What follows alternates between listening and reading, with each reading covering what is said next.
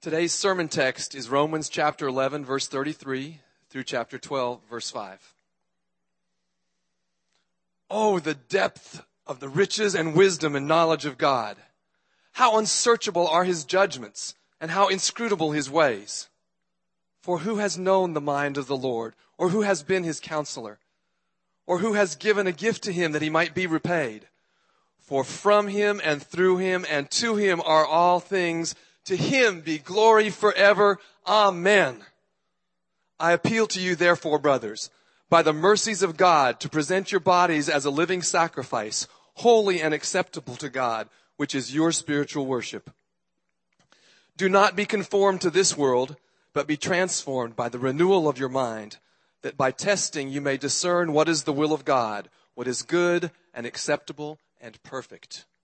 For by the grace given to me, I say to everyone among you, not to think of himself more highly than he ought to think, but to think with sober judgment, each according to the measure of faith that God has assigned. For as in one body we have many members, and the members do not all have the same function, so we, though many, are one body in Christ, and individually members one of another. This is God's word.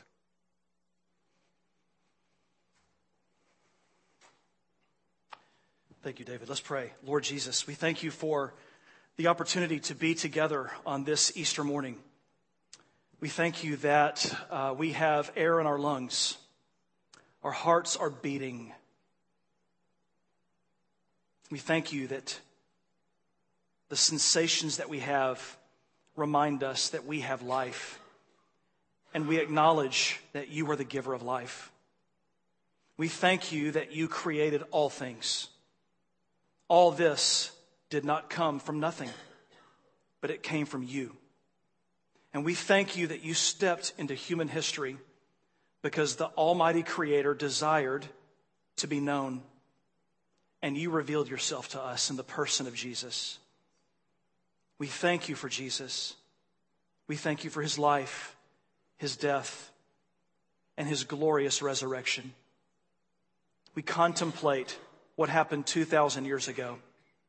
And we are reminded by Jesus' resurrection that he is the first fruits, and that one day all those who follow you will be resurrected and live in a new created world with one another in the glow of your glory. We thank you for today. I pray for every heart that may doubt, every heart that may be heavy with pain, every heart that may be crusty with cynicism. Jesus, save us. Let the power of the resurrection shine through us. In Jesus' name, amen. Amen. Well, hey, I get to do this again. Second Easter service. Man, I should be more Jesus-like, by now. So we'll see. We'll see how the sermon goes. It is truly a joy to be able to preach to you this Easter Sunday morning. This isn't just a holiday. This isn't just a day in the calendar. This is the day in which we mark the resurrection of our Lord Jesus Christ. And one of the main reasons why he was resurrected from the dead was because there was probably some doubters, and there were probably some folks who were saying, hey, was he legit? And when God raised Jesus from the dead, that was God's way of saying he was legit. You can take everything that he said to the bank. Everything that he is. And if you put your faith and trust in him, not just a story, not just an ancient hero, but if you put your faith and trust in a living, resurrected Jesus, then one day when he returns, you also will be resurrected. But until that time, the power of the resurrection will begin to slowly infest your life. And you will become a new person. You will live like a new person, think like a new person, behave like a new person, function like a new person who is on a healing path because Jesus is good. Jesus is good. Last week, if you were here, you heard Robert, our family pastor, give a great message on the Romans chapter 11, the first part of what David McNair read today. And then he first took us through the first 11 chapters, a quick review, sort of a quick review. It's hard to review 11 chapters of any book, but especially the book of Romans. And so I'm going to try to do that for a couple of minutes. And so this is for those of you theological people in here, please give me some grace. I'm going to be skimming over just a couple of things. So beginning in Romans 1 through 3, we have Paul sharing with us, inspired by the Holy Spirit, his assessment, God's assessment of humanity, of human civilization. We are broken. We are rebellious. Our hearts are far from the Creator. And we need to be saved. We need to be rescued. And we can only be rescued through the gospel of Jesus Christ. What is the gospel of Jesus Christ? Very simply, that Jesus is king over the whole universe. And he commands us to follow him. He calls us to follow him.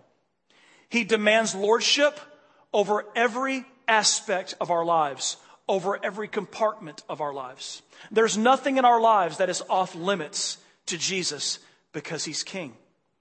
Why does he have the right to do that? Because he's God. He designed this whole created order the way he wanted it to be, and we rebelled. And he is beginning to heal us through his power. But then Paul takes us another step. And as you get to Romans 3, 4, 5, and 6, you begin to see that Paul says something that's very unsettling. There's nothing that we can humanly do to heal ourselves, our brokenness, our sin. There's nothing we can do. You can memorize the Bible. You can pray until the cows come home. You can help elderly women across the street every day for the next 10,000 years. And you are still going to be a broken, impaired, sinning person. That's what we are. That's God's assessment. And as the Creator, he has the right to tell us what he thinks about us. You can argue with it, but it's still true. You may not like gravity, but gravity will still kill you if you jump from a high place. It's true. We have to deal with it. I don't say that without any heart or empathy. It's hard to wrap your mind around that. But it's still true. It's still the case. And so he begins to lead us through some teaching on what it looks like to experience real transformation and healing or repentance in our lives. And he talks in Romans chapter 6 about how we should be baptized in Christ. And that baptism is the mark, the first act of obedience that every Christian embarks on. We are baptized literally into the water, and we are raised as new people. In the ancient church, they didn't have altar calls. They said, if you believe, who wants to be baptized? And that's the way they did it back then. Baptism was where you started. You have faith, you're born again in your heart, you're converted by that faith, by the Holy Spirit, through your faith, and then you are baptized. And that baptism also symbolizes that we become new people in Jesus. But then you get to Romans chapter 7, and Paul begins to deal with the conundrum. There are those of us who are born again, who are saved, and yet we still behave in ways that we despise. What's up with that? How is it true that the same power that raised Christ from the dead dwells in me? Words that we sang just a few minutes ago. How can that possibly be true? How can I be born again and still sin at times? And that's when Paul reminds us in Romans chapter 8, verse 1, that there is therefore no condemnation for those who are in Christ. No condemnation.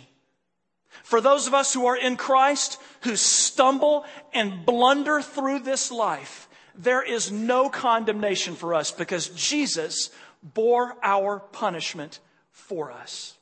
So every sin we've ever committed, the sin that's in our life right now, and the sin that we will commit down the road, Jesus' blood has cleansed us from that sin.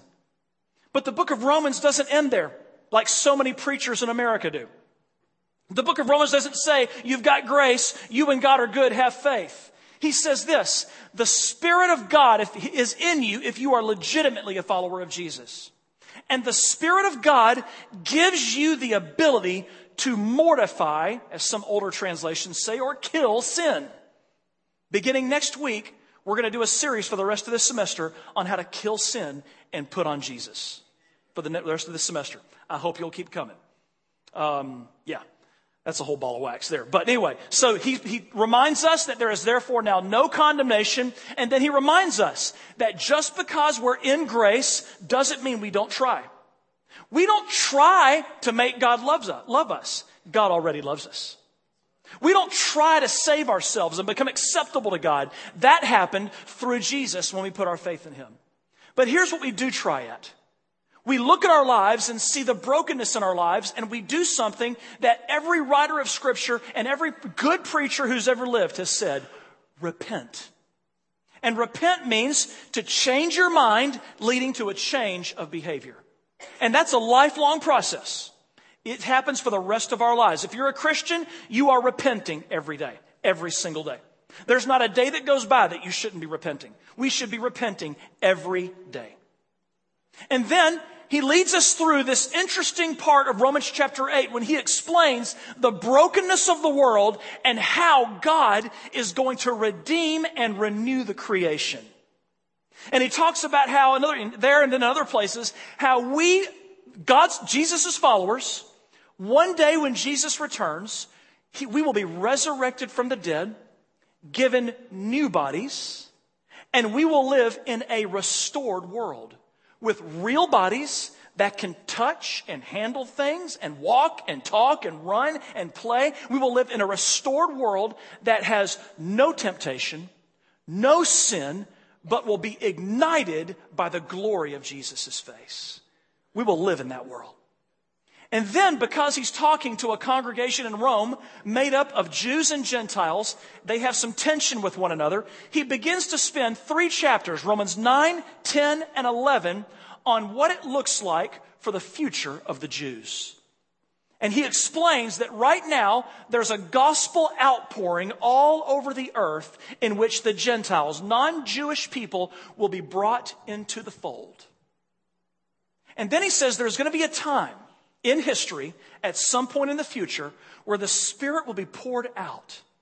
And God's chosen people, the Jews, will be restored. They will be drawn to repentance. And the church will be whole. Jews and Gentiles worshiping and following Jesus. It's going to be absolutely gorgeous. Gorgeous. And this is what leads him in Romans chapter 11 to say these words. Oh, the depth of the riches and wisdom and knowledge of God. You could see Paul, at least I can in my mind's eye, pushing back from the desk that he may be writing from or dictating to. And just see him putting his hands in his head and saying, my goodness, this is incredible. And then he keeps on writing. How unsearchable are his judgments. How inscrutable are his ways. For who has known the mind of the Lord? Who has known the mind of the Lord? No one. No one. Who has been God's counselor? Who instructs God on how to run the universe? Who has given a gift to him that he might be repaid? For from him and through him and to him are all things. Whoa. Everything that exists is from God. It can only experience real life through God. And the existence of everything can only have real meaning when it's for God, to God. For from him and through him and to him are all things. For from him and through him and to him are all things. And so please, my friends, don't see this as an enigmatic, strange, otherworldly, passionate type of preacher.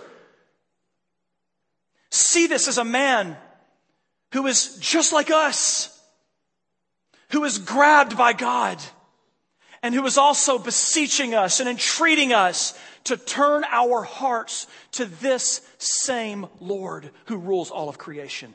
Because every molecule that exists is from God, is through God, and is to God.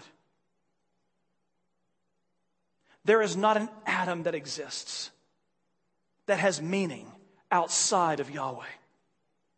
And this is why in Romans chapter 12, verse 1, he says this, I appeal to you, therefore, brothers, by the mercies of God.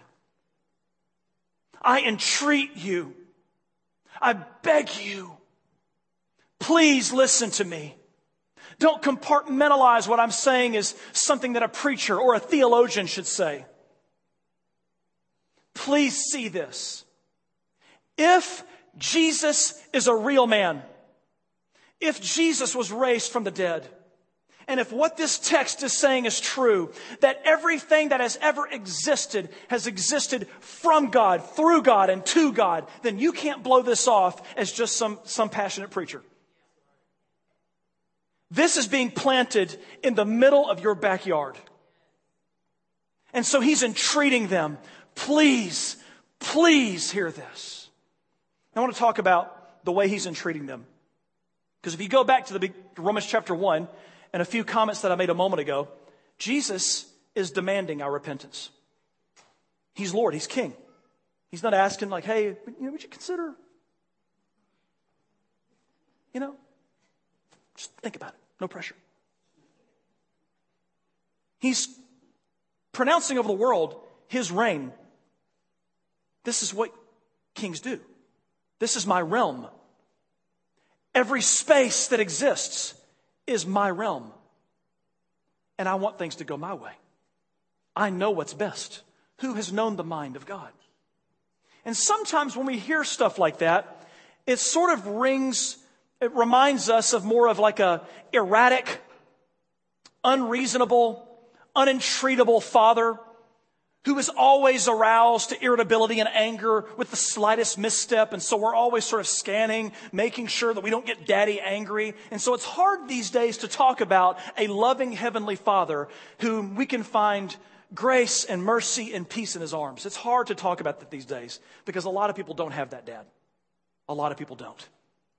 And so I want to remind you that God is good. And when Paul is saying here that I appeal to you, brothers, by the mercies of God, he's simply saying this. God wants to be with you. God loves you. The call to repentance isn't a call to be dominated. Yes, it's a call to be ruled. It's a call to have a Lord. But it is a call into tenderness and gentleness and peace and love and faithfulness and truth. It's a call into that. So some of us are scrambled by goofy churchiness. Some of us, our minds are scrambled by the religiosity of our world.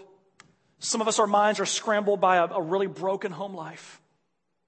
I want to tell you that there is the kind of father out there who really loves us and celebrates us and wants to be with us. This is where the gospel really hits me and hits me really hard. For the longest time in my life, I didn't feel like I was loved. I didn't feel like people desired my presence. I became aware of this for the first time when I was in 4th grade. I was in Miss Norman's class, and I had this friend who I called my best friend at the time. And his name was Mark. And I remember overhearing Mark on several occasions with other guys talking about things that they had talked about on the phone the night before. And I remember thinking to myself, this is like the first time I ever remember feeling this awareness. I remember thinking, why didn't Mark ever call me? Why don't any of these guys that I hang out with in the playground and play basketball, why don't they ever want to hang out with me? And that thought became a specter in my heart for years and years. For the longest time, I felt unloved. I felt that I had to be something that I wasn't. I couldn't be authentic to myself because when I was my authentic self, people didn't like what they saw. So I got into performing and creating an image, sort of somebody's honking out there, somebody's angry, a poser of who I wanted people to love, and I lost myself. And for years and years and years, I was able to maintain that image, but after a while, it began to break down because I became two people. And at the end of the day, I just had to come to terms with the fact that I was really, really lonely, and I was afraid for people to really know me, because if they really knew me, they wouldn't love me.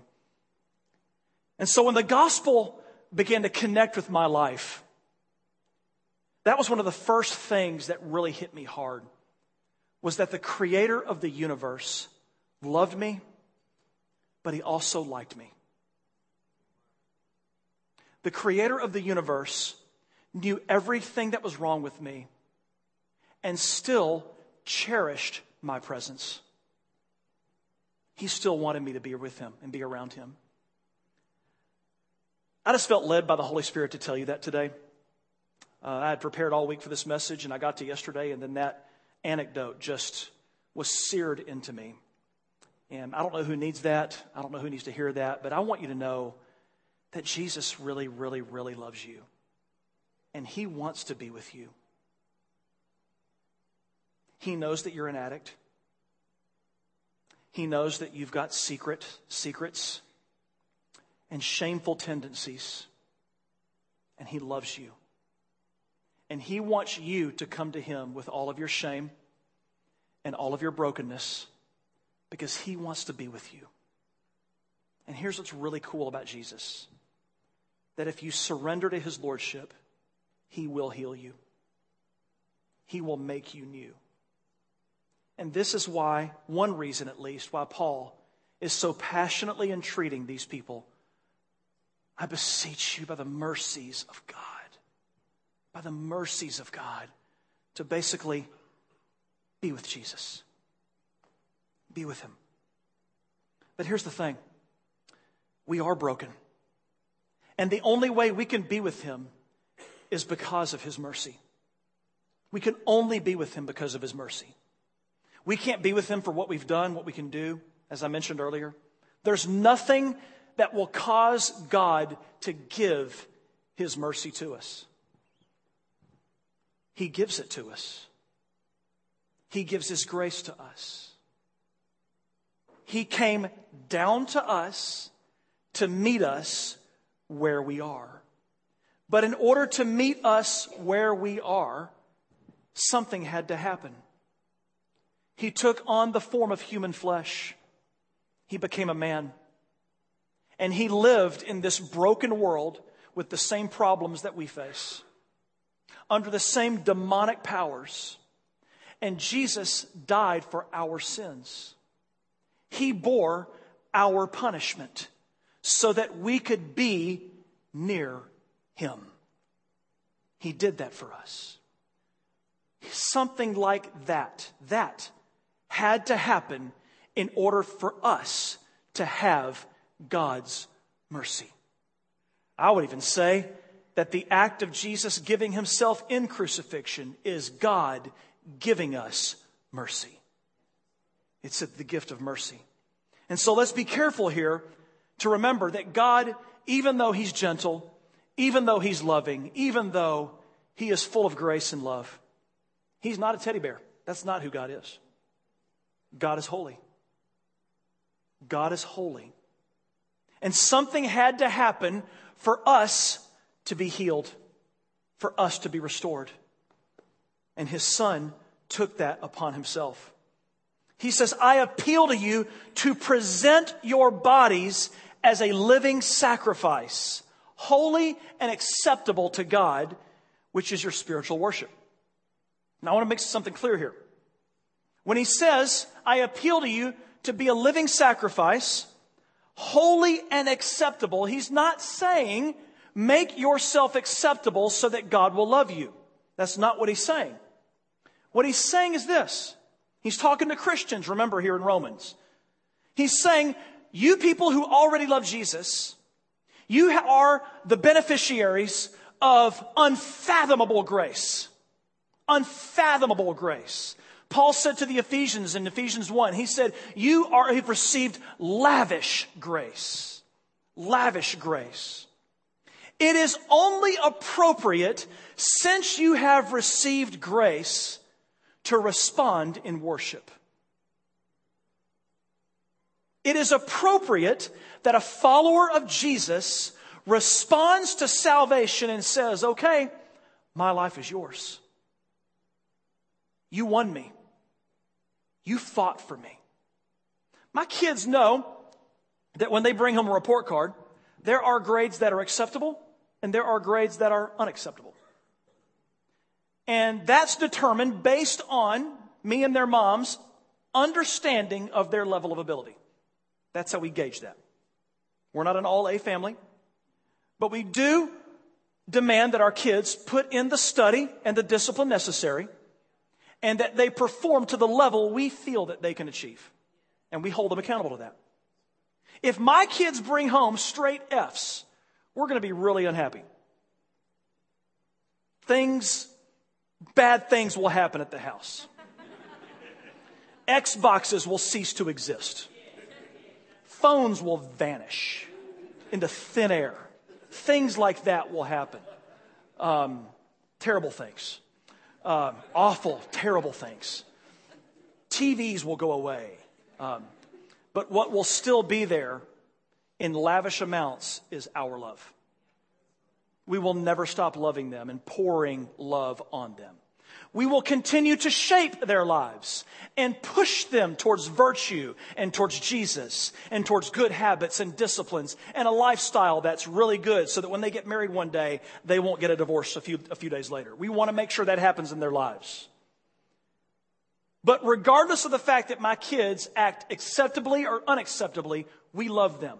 Paul is not saying here that God will stop loving you or start loving you based on your behavior. What he's saying is this: you belong to God. And because you belong to God, it is acceptable and reasonable and logical to say, hey, God gets to tell me what to do with my life. He's my Lord. And there are certain ways that I think and that I behave that are appropriate for a person who has come to Jesus. This is what he means when he says that we should behave acceptably. But he uses an example here. He draws on the Old Testament some imagery, and he appeals to us to present our bodies as a living sacrifice. He says, present, like present, something you give, and our bodies. And in the ancient mind, our body represented everything we are. Everything. Emotions, mind, spirit, will, everything. Present to God your body. He says, do that as a living sacrifice. Now, this is a little bit squirrely here too, because a living sacrifice, I thought Jesus was our sacrifice. The book of Hebrews says he's our one and only sacrifice. So why do we need to be a sacrifice? Does he mean that we need to do things in order to be saved? No, he's not saying that. He spent 11 chapters saying, no, no, no, no, no. The just will live by faith in Jesus. But here's what he is saying, I think. You can read about this in Leviticus chapter 1. Arguably, the most important sacrifice that was made in the Old Testament was the burnt offering described at the beginning of Leviticus. This is because it abated God's wrath. And when these burnt offerings were made, different people would come to the priests and they would bring an animal to present to that priest. Now remember, this was an agrarian culture thousands of years ago. They didn't have paper currency and coin. They did business with livestock and what they grew in their fields. That was their economy. They were also living in the wilderness at that time. They weren't in the promised land when this was written. And so there wasn't a lot of places to graze your sheep. Food meat, the meat kind of food, the God kind of food, the food that walks around, the good food that everybody should eat, especially vegetarians. That kind of food was scarce in those days. If it does walk, you should eat it. So, if food was scarce in those days. I don't know why I'm doing this. Food was scarce in those days. And so when they brought an animal before God to be sacrificed, it was literally, in more senses than one, a sacrifice. It was a sacrifice. And the people who were well-to-do back then, they were told to bring a bull before God. An expensive animal. High value. But there was also a sort of a middle class. People who weren't as well off as those who had a bull amongst their livestock. And so they could bring a sheep or a goat. And then there were those who were the poor. And they were allowed to bring a turtle dove or a pigeon. Now, even though those have different values in their economy, in God's eyes, they all weighed the same. They brought what they could to God. And every gift was a sacrifice. And here's what they would do when they would make this sacrifice. They would lead this animal before God, before the priests. They would take their hand, put it on the animal's head, confess their sins. And it would be as though, in God's eyes, their guilt was transferred to that animal. And then they would probably sing some sort of a song. And then that animal would be killed and his carcass burned. And that burning would be a sweet-smelling aroma in the nostrils of God, as though. But it also represented something else. That animal represented something that they owned. It belonged to them. And by giving that animal to the priest, they were saying, I resign all rights over this animal. It is no longer mine. It belongs to God. It belongs to you. Do with it, God, what you will. Anything you want. This is what I think Paul meant when he said we are a living sacrifice and we should present our bodies to God. We have already been atoned for. Our sins, they were imputed to Jesus and he died for our sins, and his righteousness was imputed or given to us, put on our account. So it's as though in God's eyes we have never sinned. But we are still called, in response to the gospel, to give our life as a present to God. Do with me what you desire. Whatever you want, my life is yours. You have full control and lordship over everything. You've got control over my marriage, my sex life, the way I raise my kids, the stuff that I watch on TV, how I spend my money, who I vote for. You have authority over every part of my life, everything. I no longer have a right to harbor bitterness and resentment, because Jesus said that when you're living under my rule, you've got to forgive if you want to be forgiven. Unforgiving people probably haven't been forgiven and understand the grace of God. Jesus has authority over every part of us. If your right eye causes you to stumble, gouge it out. If your right hand causes you to sin, cut it off. Not literally, but be serious about dealing with sin in your life. If somebody offends you, if somebody hurts you, turn the other cheek and offer them that cheek. Be willing to suffer insult. It's not your job to return vengeance for vengeance. You let me do that. You love your neighbor. Love your enemies. Pray for them. This is the lordship that Jesus exercises over our lives. But the problem is that so many of us have been raised in churches that dumb all that down and core all that out, that we have a million excuses why we don't have to turn the other cheek. We got a million excuses why we can still raise our hands and shout and get happy at church and still be really mean and ugly to people at work. And advise people to return evil for evil when they act that way as well. We celebrate unrighteousness. We endorse it. And Jesus says, man, you belong to me. You were from me, through me, and to me. I know what's best for your life, not you. I know what's best in your marriage, not you. I know what's best in the country you live in, not you. I know what's best for your kids, not you. I know what's best for your sex life, not you. And then as we begin to dig into these issues, we begin to realize, there are things about my life that I don't want Jesus to touch. Because I don't believe Jesus really is good. Because if he begins to tinker with parts of my life that are really precious to me, parts that only I can mess with, I'm afraid that I'm going to lose happiness and lose joy, and my life won't be as good anymore. And this is where American Christians, Jesus is sticking himself in your business. This is where he wants to meet you. Will you trust me with your most precious things? Because I am good. I love you. I know what's best for you, and I want to heal you. I want to heal you. Whew, that's hard to hear, man. That's hard to say. I don't say that without feeling it. Man, I feel like every day God's got his hand out asking for something precious to me. And I'm like, I don't believe I can trust you with this, Jesus. That's my reaction. But every single time in my life, I finally, by the power of the Spirit and great death to self, have handed over that precious thing to God. I've seen he's good. He's good. He's really good. He's really good. He says, do not be conformed to this world, but be transformed by the renewal of your mind, that by testing you may discern what is the will of God, what is good and acceptable and perfect.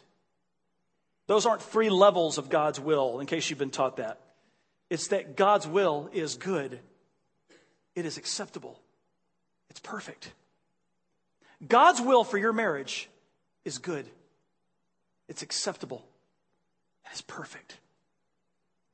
God's will for your addiction is good, acceptable, and perfect.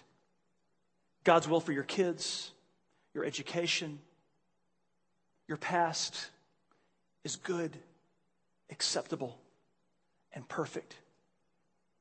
You may not be able to know the mind of God in that area yet, but God is good, acceptable, and perfect. And if you make deep roots in God, you will see that. Next Easter, you won't be here a little bit more cynical, but you'll have a little more joy, a little more faith. Having looked back and seen a little more growth in your life because you trusted God, that even though, man, life is squirrely and there are things you don't understand, God's ways, God's will is good, acceptable, perfect. It really is. But he says, don't be conformed to this world. Why does Jesus have a right to tell us that? Because we're living in his space. We're living in his space. Some people have a hard time with the demand of Jesus over our lives today. We live in a world where people say, hey, your truth's your truth, my truth's my truth. I don't even know what that means. But people say that a lot. And the problem is that we don't have that view when it comes down to the way we live our lives. That's real nice to say that on Facebook or something when you're bantering with someone. But when your real life, when you're hosting community group and such family comes and their kids tear your house down, you start getting mad and you start going, hey, I got demands and expectations for my house. My kids' toys are getting stole. My kids' toys are getting stole. Things are getting torn up at my house. I'm stepping on Legos in the bathroom, and things are crazy in my house. I expect people to honor my space. We all have that expectation. The reason why husbands and wives, we get in fights with each other is because we expect our wife to read our minds. Honor our space so that we can coexist happily together. We have a demand that whoever we do life with, whoever we bump up against, respects our space. Is it wrong that God has that same expectation? And guess where God's space is? Everywhere. The writer of Psalms said you could even go down to the grave, Sheol, and find God there. There's nowhere you can go and not find God. It is God's space. So you and I, we live in God's space. Would you say that? I live in God's space. That means God's my king. Say that too. Maybe that means God's my king. Or maybe this will make more sense. Say, God's my president. And that's, I'm sure, leading to many, many diverse thoughts in this church right now. So we're being conformed, and we got to recognize that. This world's changing us. Slowly changing us. This world is like being connected to an IV. The way that media is becoming more and more perverse. And please understand, if you've never heard me preach before, I don't think I'm some crazy fundamentalist preacher. But, media is becoming more and more perverse and exotic in its offerings. Music, television, movies. I'm watching a movie trailer the other day I had to turn off because it was so sexually perverse. A movie trailer. Our world is we're being connected to an IV, and our values and our convictions are slowly, just like an antibiotic dripping into our bloodstream, is slowly changing us. Slowly changing us. Do you recognize that? Do you see that? Because it is. And I'm not here to tell you what's right or wrong with your life as much as I am to say, do you recognize that the reason that you have breath in your lungs is because you came from God? Your only reason for existence is through God. And the whole reason you have life in the first place is to God, for His glory. And here's what's crazy. Here's what's amazing, I should say. The sweetest part of life is when you realize, I live for His glory. God's not an egomaniac. God's not insecure. God's not full of pride. God is perfect. And He knows if you hang out with me enough, your life is going to be healed. And He just flat out wants to be with you because He likes you. He likes you. Thanks, Sherry. Verse 3 through 5. We'll wrap this thing up. That's traditional Easter message. For by the grace given to me, I say to everyone among you, not to think of himself more highly than he ought to think, but to think with sober judgment. Each according to the measure of faith that God has assigned. So he's saying, now check this out. We've gotten through 11 chapters of Romans of the most sophisticated theology on the gospel and salvation ever recorded. And now he's getting to the application. Here's what you do with it. And what's the first thing that he says to do? Be humble. Don't think highly of yourself. Now, what do I do with that? And this is what he chases it with. Verse 4. For as in one body we have many members, and the members do not all have the same function, so we, though many, are one body in Christ and individually members of one another. Wait a second. You mean to tell me that Paul has written 11 chapters of some of the grandest, most sophisticated theology on salvation ever recorded, and one of the first applications he comes up with is this: be humble and remember you need to be connected to other people in the church. In other words, do church right. Don't just show up on Easter and on Christmas. Do church right. What? That's his application? That's the first thing he wants us to do, is to humble ourselves and not think that we've got a little bit of a leg up on some people and we don't need to be rooted in the church as much as other people do. No, he says we need to be rooted deeply in the body of Jesus if we're going to flesh all this stuff out that I've written. Why? Yesterday I was watching one of my favorite shows, Pioneer Woman. Y'all know what Pioneer Woman is? Yeah, Jeremy just said that's a strong play. I just pulled it out. Yeah. We DVR Pioneer Woman. I've missed some of them, but I've watched those little kids grow up on that farm in Oklahoma. And yesterday she made this Asian soup. Man, it was good. It was so good. I didn't eat it, but it was so good. She took out a ramen noodle pack. Beef. She took the ramen noodle brick, put it in a bowl, took the beef seasoning, ripped it open, poured it on. I was like, I can do this. I can do this. See, I can cook a little bit. And then she took kale. She started pinching off pieces of kale, tossing it in there. And she kept saying, oh, this is so good. I love this. It's one of my favorite dishes. And her husband always has like one line. One line he says every single show. This is really good, honey. And so she's pinching off the kale. And then she takes ginger and some ground ginger, grated ginger. I'm thinking coffee, sorry. And I've got 8 colors in my crayon box, so sorry. Then she takes, what does she take next? She took some garlic, I think, fish sauce. She put some fish sauce in just a little bit, she said. She said, you don't want to overwhelm the dish. I made a note of that.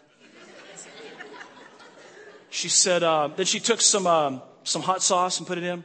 Sriracha sauce, is that what it is? Okay. I can't spell that, but sriracha sauce, so she put it in. And a couple more things. Forgetting, what was it? What? Lime.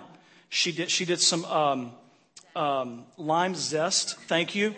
It's when you take a cheese grater or something, and you do the lime skin, or whatever you call it. And what? Yeah. And it went in. And then she squeezed the lime.